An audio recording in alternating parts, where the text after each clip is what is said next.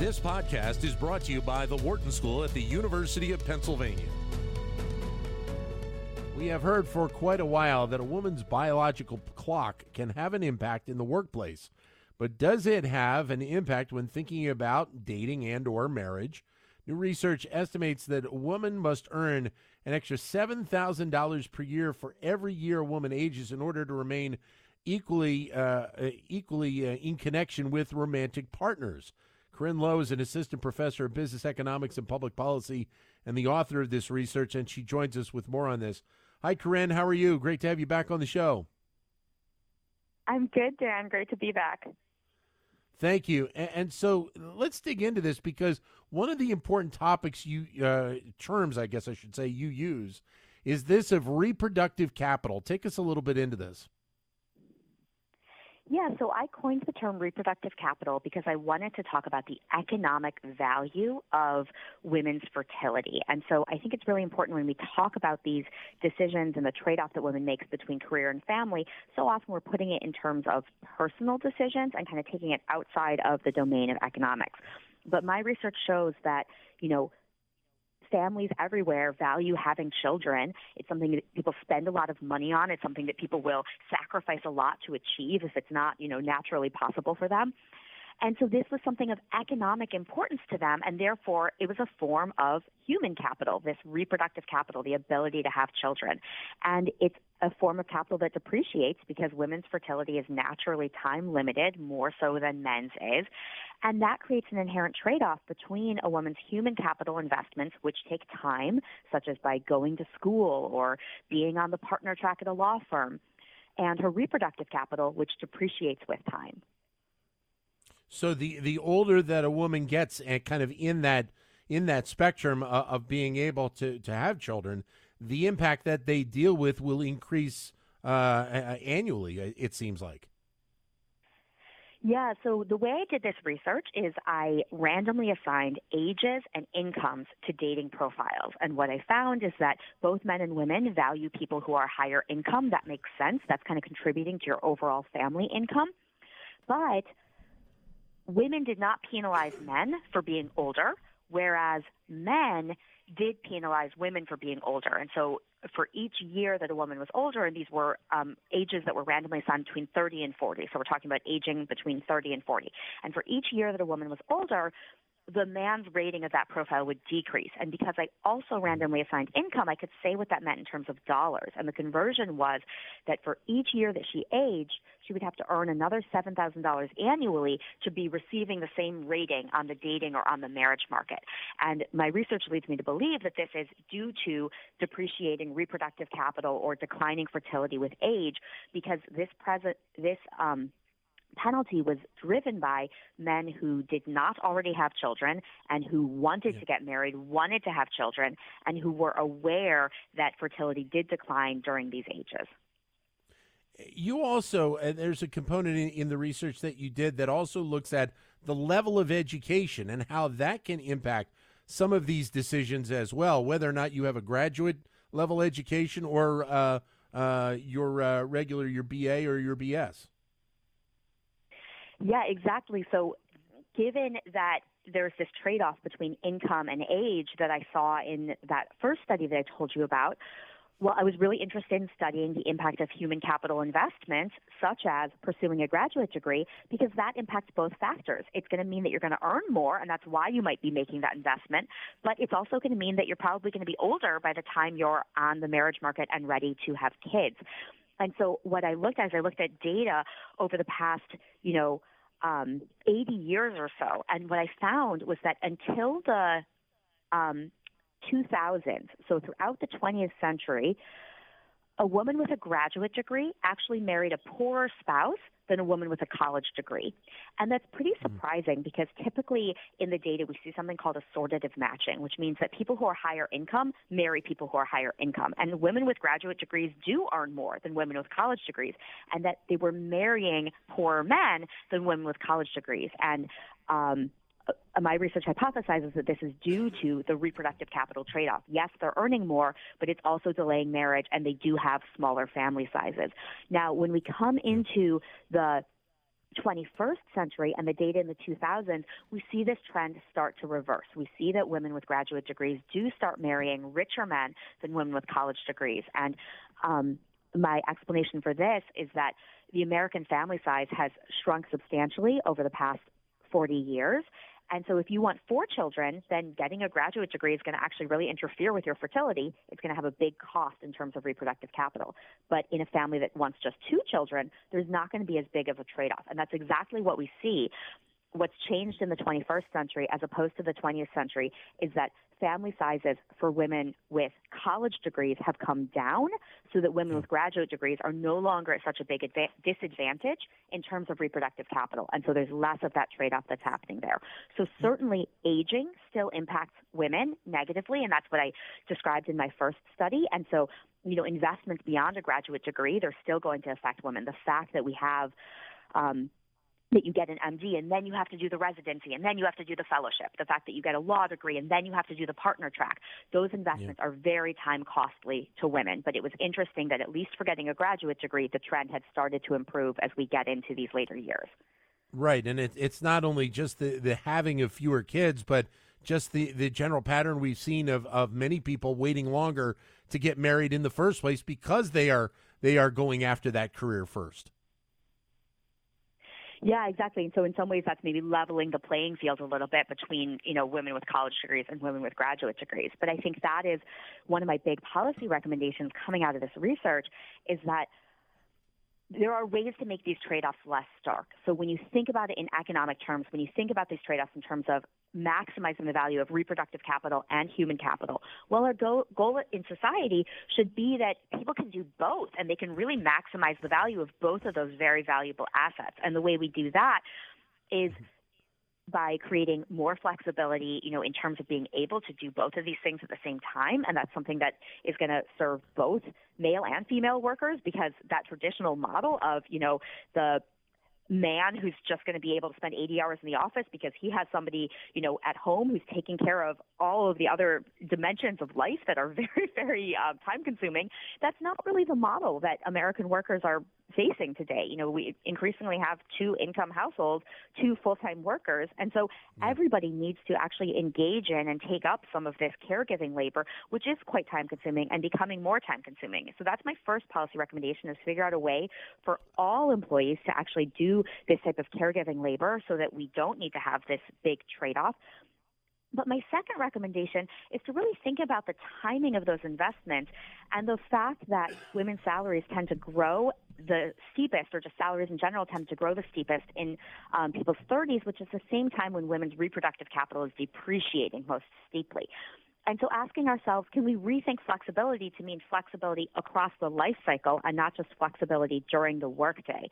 So is there a reason why women can't make some of these intense time-consuming investments later in life, in their 40s, maybe after their kids are already in full-time childcare or school, and therefore be able to have very successful, high-performing careers that start with these investments a little bit later in life? And so figuring out ways, because reproductive capital, that timing of that depreciation, it can be shifted a little bit by technology, but it cannot be entirely shifted. We can't move the period in our lives where we're going to have children to our 60s or our 70s.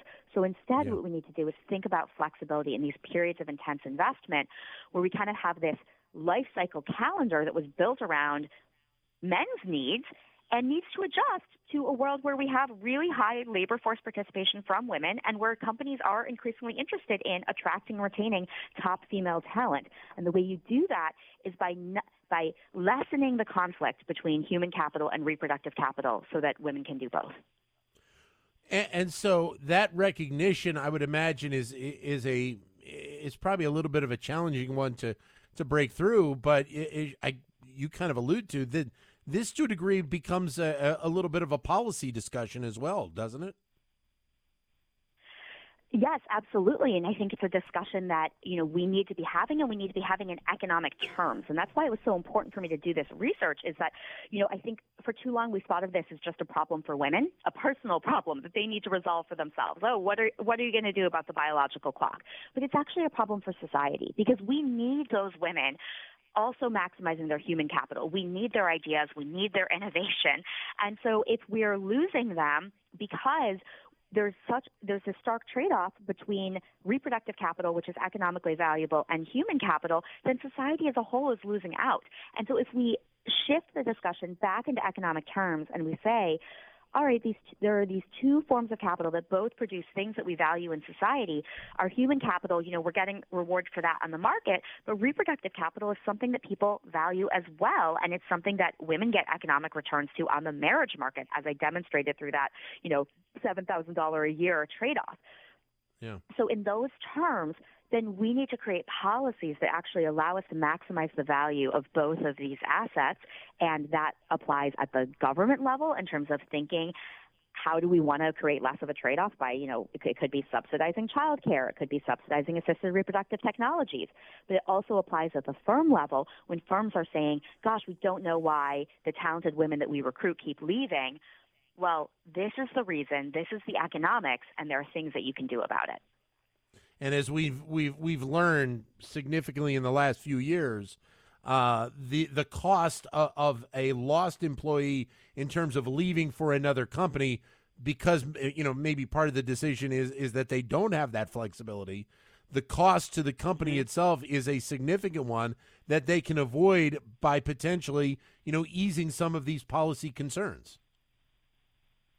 Exactly. And so, we're putting so much effort into the diversity side of recruitment. And, what I always tell firms is that, well, you can't just practice diversity, you have to practice inclusion as well. And this is part of that inclusion side is, all right, you've gotten those talented women, you've recruited them straight out of business school, they've joined your companies.